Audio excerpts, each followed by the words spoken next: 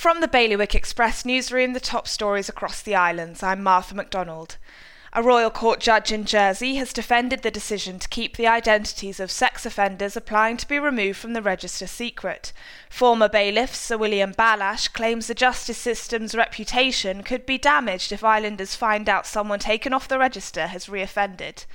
There were only 10 applications for 30 vacancies during the latest round of recruitment for nurses in Guernsey. A union representative has described the staffing challenges as a damning indictment of how the profession is viewed in the island.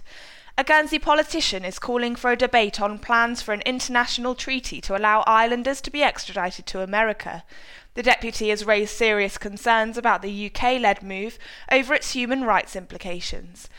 And a second-hand shop in Jersey has donated a wedding dress to a local baby loss charity so that it can be transformed into angel pockets.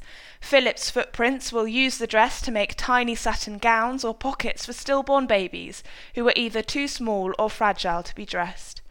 For those stories in full or to get the headlines straight to your inbox, head to bailiwickexpress.com.